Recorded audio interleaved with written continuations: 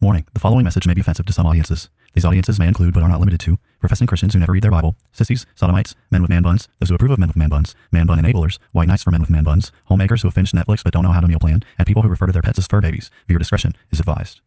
People are tired of hearing nothing but doom and despair on the radio.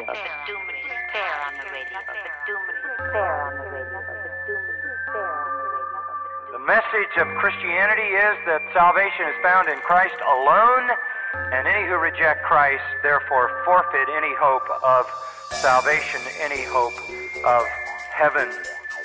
The issue is that humanity is in sin, and the wrath of Almighty God is hanging over our heads. They will hear his words, they will not act upon them, and when the floods of divine judgment, when the fires of wrath come, they will be consumed and they will perish. God wrapped himself in flesh, condescended, and became a man, died on the cross for sin, was resurrected on the third day, has ascended to the right hand of the Father, where he sits now to make intercession for us. Jesus is saying there is a group of people who will hear his words, they will act upon them, and when the floods of divine judgment come in that final day, their house will stand. Welcome to Bible Bashed, where we aim to equip the saints for the works of ministry by answering the questions you're not allowed to ask. Listen and enjoy this latest episode as Pastor Tim answers your sincere questions. Here's Pastor Tim. On this episode of Bible Bash, we will continue to answer the question, how do I get assurance? And in order to do that today, we'll be dealing with what might be described as the legalistic Pharisee. Now, as we've tried to answer this question in general, how do I get assurance? One of the things we've said is that there are two basic responses that an individual needs to hear who is struggling with assurance. And those two basic responses are the same responses that an individual might give if they're answering the question. If they're asking the question, essentially, what must I do to be saved? So for an individual asking the question, what must I do to be saved? The simple answer to that question is repent of your sins and believe the good news. There's two components to a proper response to the good news, faith and repentance. And then as you are dealing with the topic of assurance and trying to help someone gain assurance of their salvation, those two basic responses are also applicable for the subject of assurance. So if an individual says, I don't feel saved, or I'm struggling with assurance and I don't know what to do, your response that you need to give them is not to try to assure them that they are Christians. Your response you need to give them is to encourage them to trust in the promises of God or have faith, and then respond to the good news in repentance. Now, one of the things we've done over the course of the past few episodes in this series is we've talked about different errors that are related to the topic of repentance, but then there are also errors that are related to the topic of faith. Now, as you think about different types of assurance in the Bible, people get hung up as it relates to this kind of topic because they typically go in one direction or another. So for individuals typically who are struggling with assurance, most often individuals are going to try to re-explain the gospel to them and help encourage them to trust in the promises of God on their behalf. And I would say that was probably the most primary thing that needs to be told, but then there are often, errors related to repentance, and we've addressed some of those things. But at the same time, what we've described is, as you read through the Bible, there are basically two different types of assurance in the Bible.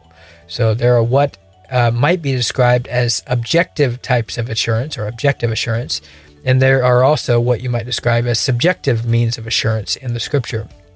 So the objective means of assurance in the Bible are, as we've said, objective, meaning they're not based on our experience.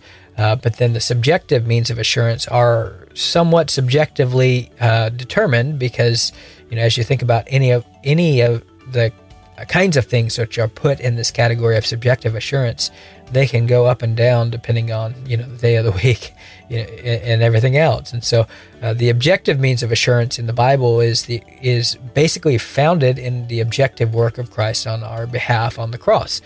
So we are told, if we confess with our mouth that Jesus is Lord and believe in our heart that God raised him from the dead, we'll be saved. And so there's nothing more objective than the fact of Jesus Christ's death on the cross on behalf of sinners.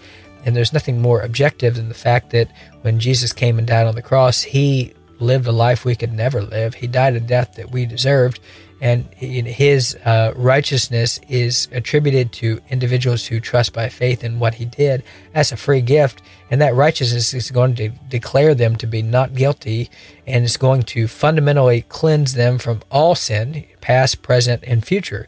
So when you're trusting in the promises of God in that way, or you're trusting in the sacrifice of Christ on the cross, that's objective, meaning it's not dependent upon your own experience in any way. It's depending on what Jesus did, which fundamentally he declared to be finished. So he finished his work on the cross for us, and there's nothing that can add to that or take that away.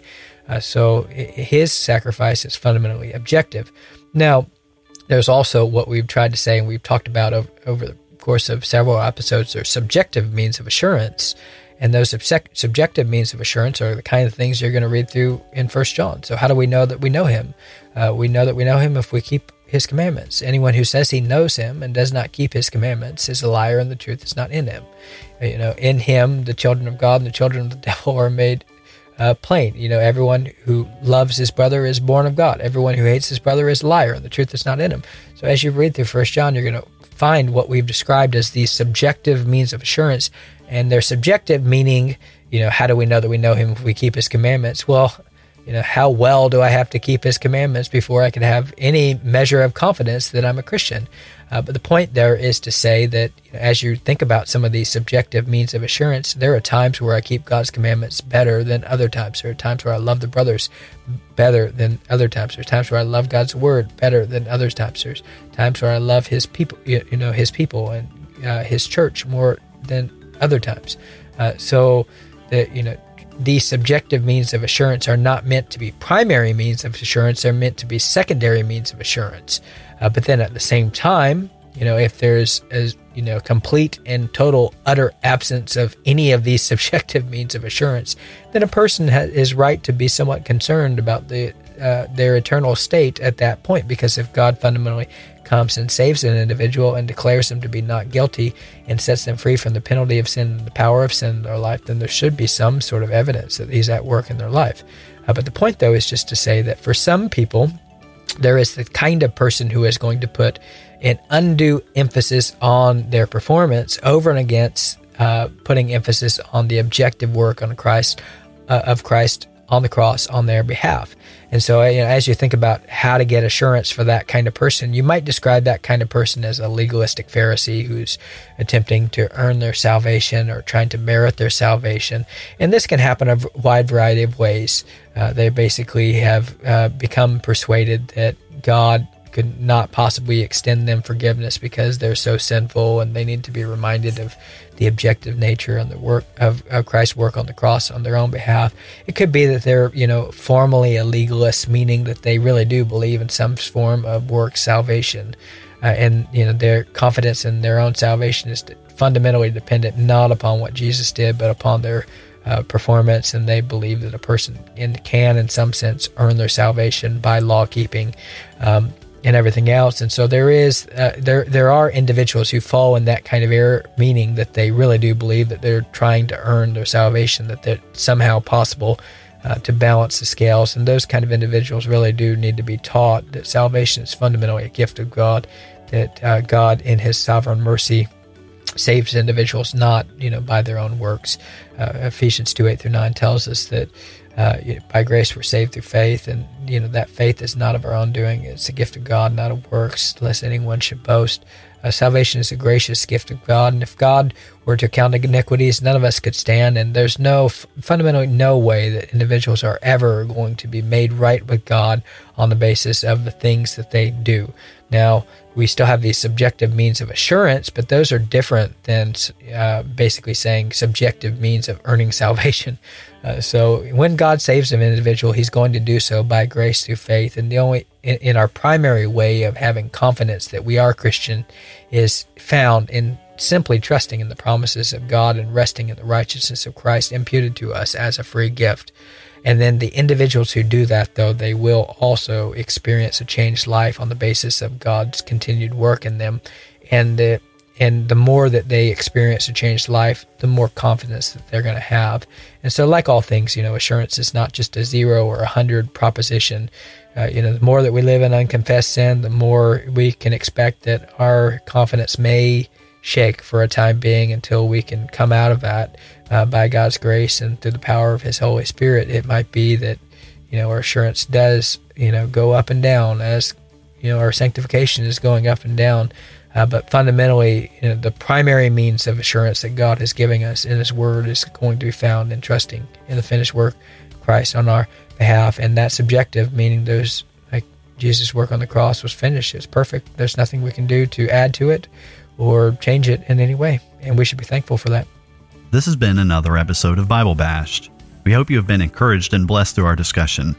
We thank you for all your support and ask you to continue to like and subscribe to Bible Bashed and share our podcast with your friends and on social media. Please reach out to us with your questions, pushback, and potential topics for us to discuss in future episodes at BibleBashedPodcast@gmail.com, and consider supporting us through Patreon. If you would like to be Bible Bashed personally, then please know that we also offer free biblical counseling, which you can take advantage of by emailing us. Now, go boldly and obey the truth in the midst of a biblically illiterate world who will be perpetually offended by your every move.